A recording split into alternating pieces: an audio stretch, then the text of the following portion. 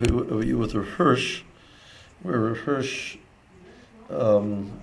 explains the actions of the Bnei Yaakov by Shechem, and he does put elements of castigation in the actions of the Bnei Yaakov.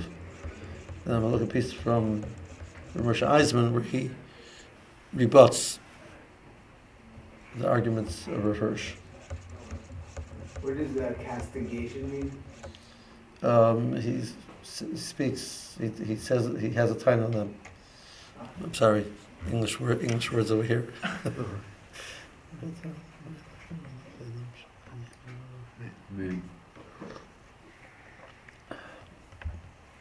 Okay. So, in the context of the way Rav Hirsch understands the story, we see Yaakov being very, very, very, very passive in the whole process. It's the initiative was taken by Shimon and Levi. So that part we didn't look at. We didn't put in the. Yaakov realized that this is not going to be. We're looking for diplomacy. We're looking for some types of debate, arguments, etc. Yaakov would have taken some type of part of the thing. He realized that it's not going to happen. He points out that earlier on, Kinavola Yisrael, that Lishkav is Bas Yaakov Mechen Lo Yosef. He saw that he understood that what was happening, and the brothers, what was happening is that the attitude of Shechem and his father Hamor was, these Jews are just Jews, we can do whatever we want with them. That there's this defense, we don't. So the pasuk describes this as Navola. So the word Navola, hence Navola in the first paragraph, he has towards the end of the paragraph, an actual and complete moral degeneration, a disgraceful act. Also an act which presupposes the clean unworthiness of that in which it exercised. So he says the word noble means that you look at something being insignificant. In his paragraph before he says that Navola, remember that Rav Hirsch feels that words which are phonetic cognates have some similar understandings. Words which sound the same have a similar understanding. So the word novel, the word nofal, because the bays and the pay are very, very are interchangeable many times. And the idea of ruin, rubbish, withering of leaves, weakening of death forces, death of animal life, nevela, death of moral forces. It means the item itself is went to ruin. So you're looking at this item as being insignificant. Navola means that they looked at Dinah as a nobody. They could do whatever they want with her. Jacob, the weak, defenseless family, they found out at this first clash with other nations. So they recognized the reality. This is the first time that Klal Yisrael. This is a Ma'aseh was similar bonim. This is the first time Klal Yisrael is conflicting with the nations. The Bnei Yaakov are fighting with the nations. So can only be saved by recognition of its moral, spiritual ability, which is what just in its weakness makes godliness victorious and makes Jacob Israel. But here this quality was disregarded, killed. Otherwise, this would not have happened. Shechem will not dare to treat the daughter of a citizen in such a manner, infringing on the rights of the respective community, only because she was a Jew girl. A Bas Yaakov could have happened. That affected them deeply. Trying to go the high road of just saying, well, we're Jews, we're above this, they saw that didn't work. That they had to go through the world forfeiting the strong ligament of firm stepping that had been just impressed upon them. That's referring the reference before that Klal Yisrael felt after Esav they felt a certain strength. They were immediately to find out that this case could arise as here, where it was a question of saving purity and morality, where one could wish to take the sword out of Esav's hand into one's own. That was Yichel HaMoed. So Klal Yisrael was distressed the fact that they sort of split with Esav, the curl of Yaakov and the Yadayim of Esav, and now we're forced, as it were, to take the sword of Esav. That's the reality of the world that they live in, which they came to learn through this event. There are times when the correct approach is the sword of Esav. Okay. So,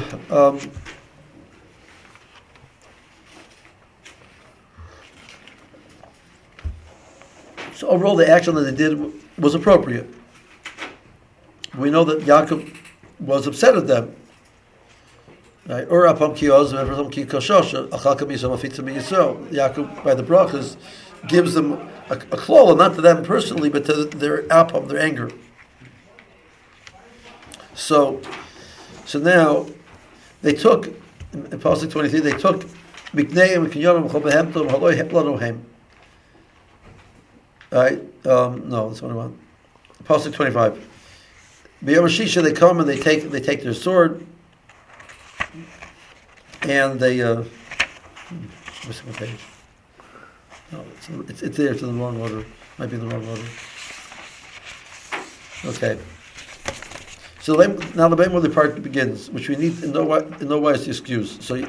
So Hirsch says we don't excuse what they did. The Torah calls them to task. We do not need to defend it. Had they killed Shechem and Hamor, there would have been scarce anything to say against it. But they did not spare the unarmed men who were at their mercy. When further looted altogether, made the Hamas pay for the crime of the landowner. For that there is no justification. The people of Shechem, Rav Hirsch is saying, did not deserve what the Yaakov did to them. The other Makaris said not like this. That they're bound to understand that there was why were they punished? He says because they should have stopped it. Rav Hirsch is saying that the power of Chamor and Shechem was so powerful that they didn't have that opportunity. Ramban didn't see it like that, and then he says therefore they're faulted for what they did. Ramban says if the whole city would have rised up against what they're saying, what they've done, it would have reacted that this is not something that's acceptable. It wouldn't have happened. Furthermore, Hirsch points out earlier. So Chamor comes to Yaakov to negotiate. Give Dinah back first, at least, and then we'll talk about it. No. I have her. She's mine. Look, I'd like to marry her, but I'm keeping her for meanwhile. What are we keeping her meanwhile? She's a hostage, right? So the whole thing is the matzah over here is they're coming from full attitude of they can do whatever they want. Right. So from that vantage point, Reverse sees the city didn't really have recourse. So therefore, killing the city would be inappropriate. Ramban learns that the city had recourse. They could have stopped it. And they could have rose up against this, and they didn't. So they deserve to be punished. For that, Jacob reproached them. You have clouded me, he says, that our reputation, our name, our honor, which was clear as crystal, has been besmirched. Their answer was, can we treat with Abbas Yaakov as a Zoyna? Gives the whole motive. The Lord would never have allowed himself to act as he did were not a question of a foreign, friendless, forsaken Jew girl. He did this because he knew he could do whatever he wants. He can do what he wants to the Jews. That was a thought that was brought home to the minds of Shimon and Levi, that there were times when the family of Jacob, too, must grasp the sword to protect the purity and honor of their women. They had no desire to act prudently. We weren't going to try and let's be smart, and that wasn't the attitude. They wanted to make themselves feared, so nobody would attempt anything similar. Shimon and Levi's cheshbon was, we're going to make this so messy, nobody's ever set up with us again. Nobody's going to set up with the Bas Yaakov again. The children of Jacob were not to be considered as being at anybody's disposal. But nevertheless, they went too far to take revenge on innocent people for that which the powerful ones had done. That's why Yaakov faults them. But the approach wasn't wrong, Rav Hirsch is saying. The approach that sometimes you need to, as it were, take up the sword of Esau and do it a strong retribution to the point that there's a deterrent was appropriate. In a peculiar manner, this story follows immediately on the preceding one. There we saw a transitory called Yaakov. We saw in Esav a humane emotion flaring up in Esav. We recognize that the germ of humaneness that ultimately is a growth to complete development in Esav too. And here we see it all at once, the sword of Esav transitorily in the hands of Jacob. And learn from that fact that brought into Jewish history, namely that.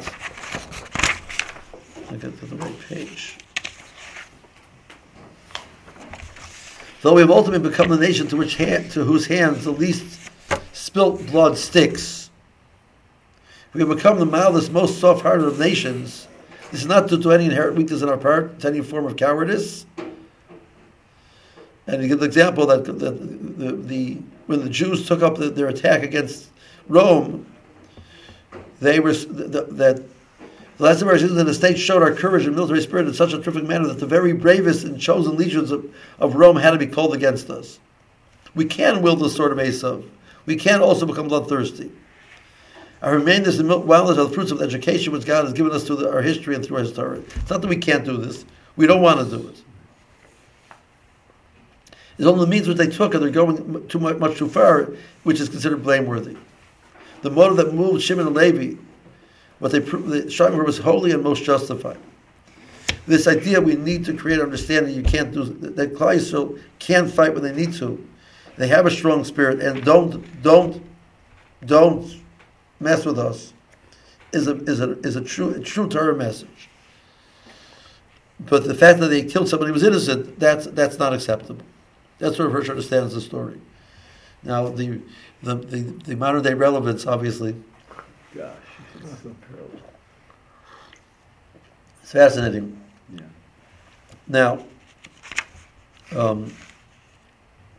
you see this, at the end of the paragraph, you find later Moshe Rabbeinu calls Levi. Levi is the one who, at the call of Moshe by the Chet Egel, punishes Klal Yisrael. Correctly so. Right.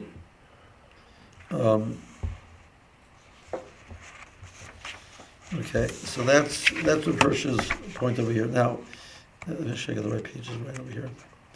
Rabbi Eisman has a fascinating piece. I put like a little less than half of the piece. The Ramban says that why are we being told this story? Why are we being told the story of what happens? Anything which is being told us over here is a ma'aseh b'silabon. It has a purpose.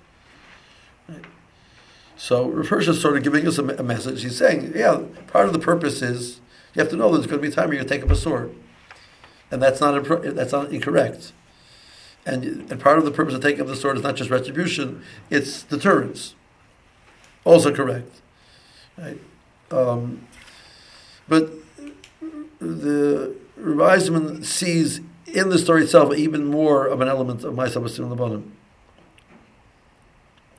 So on page 666, now the Pasuk says that Dinah went out liras b'bnei Soaretz. So Chazal falter for that. That obviously, but the Pasuk describes her as she's a Bas Yaakov, which is born to Leah. So she has. We're describing her. We're saying we know where she came from. She is good. She's good. She's a good person. She has good roots. She came from Yaakov and Leah. You can't get better. So obviously, she's not doing something which is obviously inappropriate. Such a person will not do that. Same time, Chazal said there was something wrong. So what was that? Dinah leaves the house. Fast forward a generation. They leave the house to observe the local women and their ways, presumably with intent of adopting only the best of whatever customs they practice. There was a measure of independence in her excursion. She could have asked Yaakov what he thought of her plans. Instead, she went on her own, exhibiting the midah of yitzaniyos she inherited from her mother. The result of this decision was the tragic story we have come to know as Ma'aseh Dinah. So, the idea that you're looking on to the nations to see what they have to offer. You might take the good. But the Ma'aseh B'Silum Labanim was, that's not where you search. So that decision to look outside of the Beis Yaakov to find things arguably good, is already, you stepped out. And with that you become vulnerable. We asked earlier what this story teaches us. Why does it merit being featured in the same preparations among the stories we look to as guides for our lives? What we understood now is how it shows a very clear consequence of trying to see the daughters of Canaan. By doing so, didn't place herself under their power. And one is under the power of Canaan, the results are tragic. So he calls it power means they have now some elements of hashpah on her. And that, just as soon as you step into that, you've lost a certain safety zone. You have a certain moral strength, which is a very scary thing. But then, he brings in the Ramban that earlier he brings in the Ramban says, we know that the city of Shechem was the first place Klal Yisrael went to when they went into Eretz Yisrael. This is going to be the first conquest. So this, Ma'aseh Simon Lebanim, this is going to, the portent of the future, that this is going to be the first place they're going to conquer. They actually conquered it now. They set in motion the concept that Klal Yisrael is going to be taking over the land. Rashi says that you messed everything up. Why? Because the Muslims know the Klal Yisrael is taking over, but they figure it's going to be way in the future. Now they see it's happening right now. They're going to come and attack us. And actually, the Medrash said they actually were attacked. According to the Medrash, they actually were attacked by Canaan. B'nai Canaan for what they did. Right? But the reason why the B'nai Canaan were responding was not because what had happened, is because what they saw is now a simon what's about to happen. You take over the land. So this is here for that purpose, for the eventual consequence of the land. But the Torah tells us multiple times, get rid of Canaan. You want to take over the land? Fine. Don't stay there with Canaan. So this is what Bnei Yaakov did. As much as we're taking over this piece of property now, we're removing Canaan. By Yeshua, when they come in, they're given an option. They're given an option, they can leave. They're given an option, they can become avodim and submit. So their culture is going to be removed. They're not a separate entity. They're avodim to Klal Yisrael, or they can fight and be killed. Bnei Yaakov didn't give them an option, so that's where we fault them. But the idea that you cannot stay together with Canaan, it's either or. That the Torah says. That was correct. We warned so many times about what would happen if we did not properly destroy its inhabitants. We would witness their idol worship, learn from their ways, and eventually, ultimately, worship idols ourselves. That's Sefer Shoftim. They didn't. Psukim say that's the refrain of Sefer Shoftim again and again. They didn't get rid of the Canaanim. They learned from the ways of the Canaanim. They became like Canaanim. They did Avodah Zarah. Hashem sends some terrible sorrow against them. They do tshuva. And the Hashem saves them, and then they do it again. Because they did not remove Canaan. Unfortunately, we did not take heed of Hashem's warning. We allowed some of the 7 nations to survive. By doing so, we placed ourselves under the power, just as Dinah once did. They're there now to act as a dogma for us. A bad idea. Now we can understand the total war Shimon and Levi waged against the inhabitants of Shechem. Rav Hirsch lodges a tremendous complaint against them for slaughtering innocent inhabitants along with guilty rulers. But like what he was saying, there was a very good reason for doing what they did. You know what? This specific event, you're right, they're innocent. That they are problematic, their culture, their attitude, their approach to life, everything is going to be, you cannot have them living conjointly with Klal Yisrael. They were right. Wow. So, if Dinah was the icon of my substance of bottom and showing what happens when we coexist with the Canaanim, which wasn't good, Shimon and Levi were the same for the mitzvah of Lo Sechaya Kol Neshama. So now,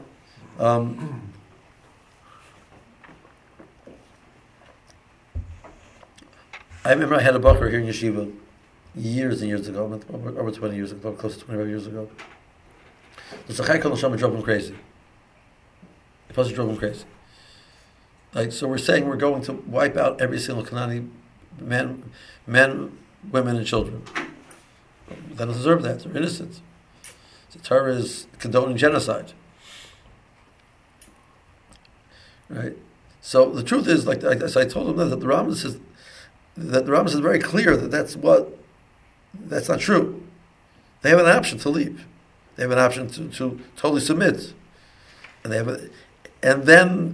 if they chose not to, then they're eradicated, because Klal Yisrael cannot coexist with them. That's the reality. It will damage Klal Yisrael to the point where it's you have to eradicate it. Yes. There's a new book which came out recently. Newspaper came out. Is the good book bad? That's the name of the book. Right? The Sefer. It's all about responding to these types of attacks on the Torah. All the negative things that say about the Torah. Is it real? How would you respond to that? It's written by a fellow in Cincinnati. He's a very nice job. Right? But one thing he says, you can't judge. The sociologists have this idea, which is that you don't judge. You can't really understand a society until you understand their culture.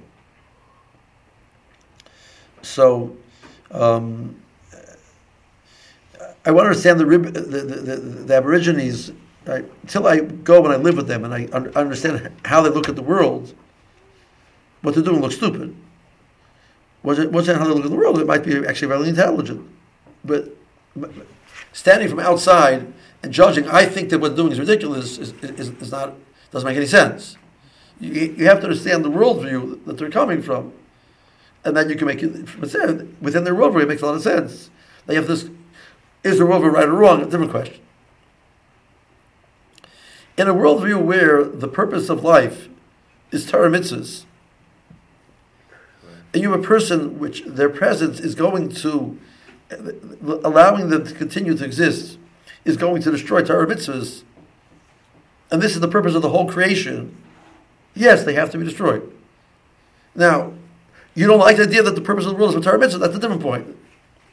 But you can't judge that, right? The same way everybody has, or not everybody, there's a concept of we have a value system, and we judge things based on our value system, right? So you have to work that over there. Perhaps for this reason, the Torah places such an emphasis on the spoils of Shechem. What do they want them for? We know the story from the Torah considers the fact that he's not taking any spoils to be a praise. But Klal Yisrael did not take any spoils from the people they killed in the time of Achashverosh. And the Megillah stresses that twice. Over here, the Torah does the opposite. Far from not taking the spoils, the Torah graphically describes just how they took them. So it says, they came to the corpse and they stripped them. They apparently stripped the corpses. Then they took Tsoinam, Bekoram, Bechamareim, Besher Be'ir, Besher Besod, Lekochu, Beskol Chelam, Bekol Tapam, Besher Beshavu. They mama took everything. We have people how much they took. Like, why are you telling me that? It seems to be that the Torah is not. The Torah doesn't fault them on that. The Lord of Kanani, is enough to make one shudder. We know from Purim that Hashem considers it praiseworthy to avoid the spoils. Hashem thinks highly of us leaving the wealth untouched. Why would the Shotim prefer the money over Hashem's favor? In the light of discussion, it makes perfect sense. This was the Ma'aseh Abba Simon, and this is the first conquest. When Klal Yisrael took Eretz Yisrael, they took the spoils also. They took everything. That was the point. Whatever the Ummah Zarlim had gathered is now going to be transferred to you. Not just the land, but where was there in the houses, etc. Shredder's part of the conquest was to be the spoils. The verse says, I'm giving you a land full of homes which are full of plenty, which you didn't have to work in, and you're going to get the spoils. The Torah describes that that's part of Hashem's promise to Klal Yisrael. And that's what they did.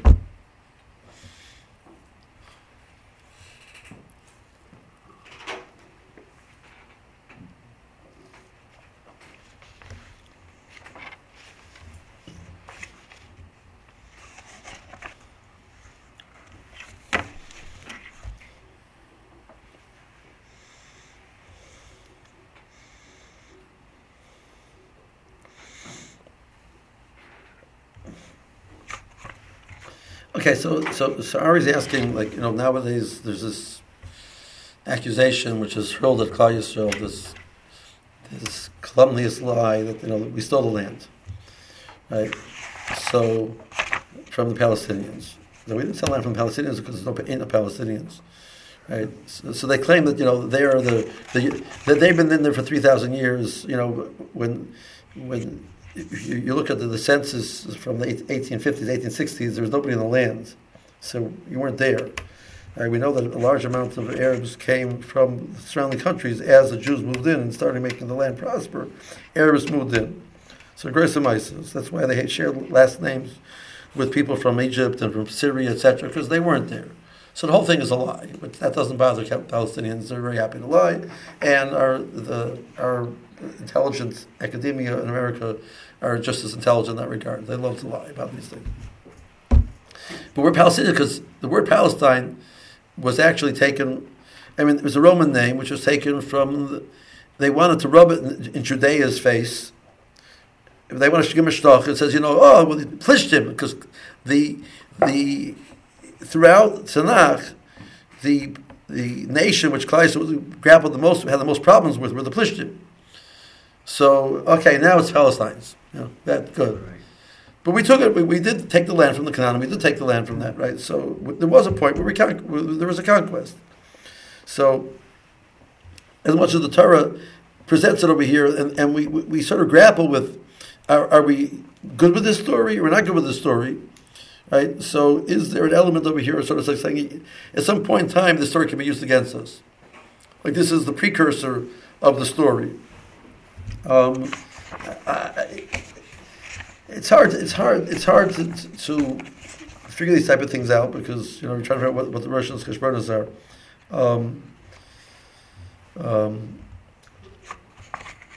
If it wouldn't be this calumny, there'd be something else. It wouldn't be this lie, it'd be something else. That's for sure. But where do I go with this? Okay, just bear with me a second, right? So. The Gemara says in Ksubis and Kufir Aleph that that part of Klal Yisrael goes, they shouldn't force themselves back into the land. That's part of Klal Yisrael should not do that. And when they started the process, individual people can go back, but as a nation try to force them back in the land, Klal Yisrael should not do that. They started doing that. The Zionist movement started doing that. There is elements of, I don't know, called irony is the right word for it, sadness, whatever it is, that they envisioned this idea when Klal Yisrael will have their own land, be a nation like other nations, then will be accepted amongst the body of all the nations, and they'll stop hating the Jews. That was the thought process. If you want to know whether that experiment has failed, I think it's failed. Right? The Umm have not accepted us because we have our own land. Then there was an element of forcing the land back, which is then thrown back in our face. Was it wrong or right? Is it divinely inspired, not divinely inspired? Was the right thing? This is man, the Schalta Gula. I'm not getting involved in that, but that is definitely being thrown back in our face.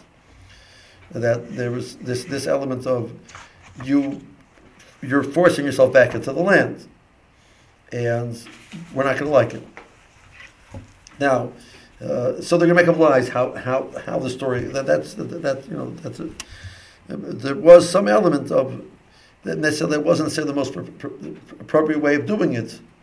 I think that's more where you have the issue than putting it back into the roots of the Ma'aseh B'Simon Labanim. I think it might be a Ma'aseh B'Simon Labanim, but I'm not sure that I would go there for the. Okay, so. He just ends off over here. To summarize, then, the story of Dinah teaches us exactly how we need to comport ourselves with the Canaanim. We must separate ourselves completely from them. There's nothing we should or even could learn from them. The Ramban tells us at the end of Dinah's story is that she lived out her life in Shimon's house as an eternal widow. It's such a terrible, tragic story, and we are corrected as recorded as information to teach us the perils of not destroying the inhabitants of the land.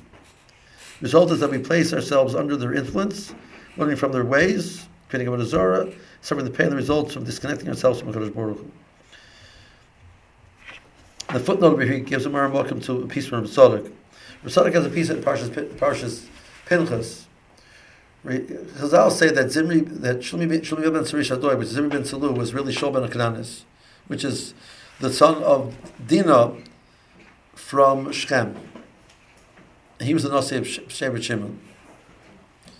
And the reason why he allowed Pinchas to kill him, and didn't fight back, because there was a tikkun for this Maisa of Shechem and Dinah.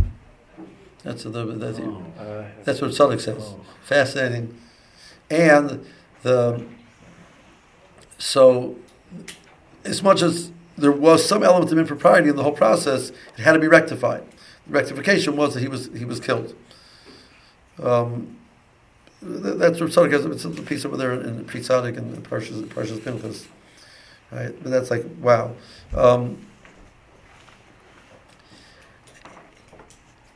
Shaul was told to wipe out the Amalek, and he had mercy. The Navi faults him. So we're looking at what's in front of us and saying, I mean, we can relate to what Shaul was doing. It's hard to really just wipe everything out. What do they do? What do they do to deserve this? And the same thing over here. And the answer is, you're right. What did they do to deserve is not the issue. It's how are they going to affect you negatively is the problem. And the Torah gave us the responsibility to eradicate the dangers of the destruction of Klal, the roots of the destruction of Klal Yisrael, in the spiritual sense. And if we're not willing to do that, we have to do. I think, going back to Ari's question, I think this challenge of balancing the Rachmanis vis-a-vis the vision of the future of how this is going to impact us negatively. Arguably, if Klal Yisrael had eradicated the Canaan where they're supposed to, we wouldn't be where we are now. The Ketayim of Sefer Shoftim would never have taken place. The Avodah Zarah again and again and again. And the history of Klal Yisrael would have been a different history. The Klal Yisrael did not do that. Right, exactly. And had we went far enough, which is quote unquote uncomfortable, at least from our vantage point nowadays, sitting like, oh my gosh, that sounds horrible, right? It sounds like genocide. If we had done that, we wouldn't be where we are now. We can't hear him, right? What? We can't hear him. Right. Sorry. Right. I already said, it comes out, what we have over here is it's almost like we didn't go far enough. Right? We hesitated. And the result is that, so the here and now, we can relate to that. We're not thinking about the future. Now, you want to know the hashkafic impacts of how you deal with Gaza, right? Here and now, we can deal with it, etc. Yeah, but the problem is what's going to be in the future. I'm not going there, that you can make your own conclusions about that, because that's a physical versus physical. His point over here is this is spiritual versus physical. But if we'd appreciate the damage of the spiritual to what it really is, we would have went through with the physical as uncomfortable as it might be, because the other choice is worse. And the result, we didn't do that. The result is that we were left with, eventually it impacted us negatively. That's, I think, the point that he's taking out over here, which is takes a little bit nice sized shoulders to say that type of thing. Okay. That happy note.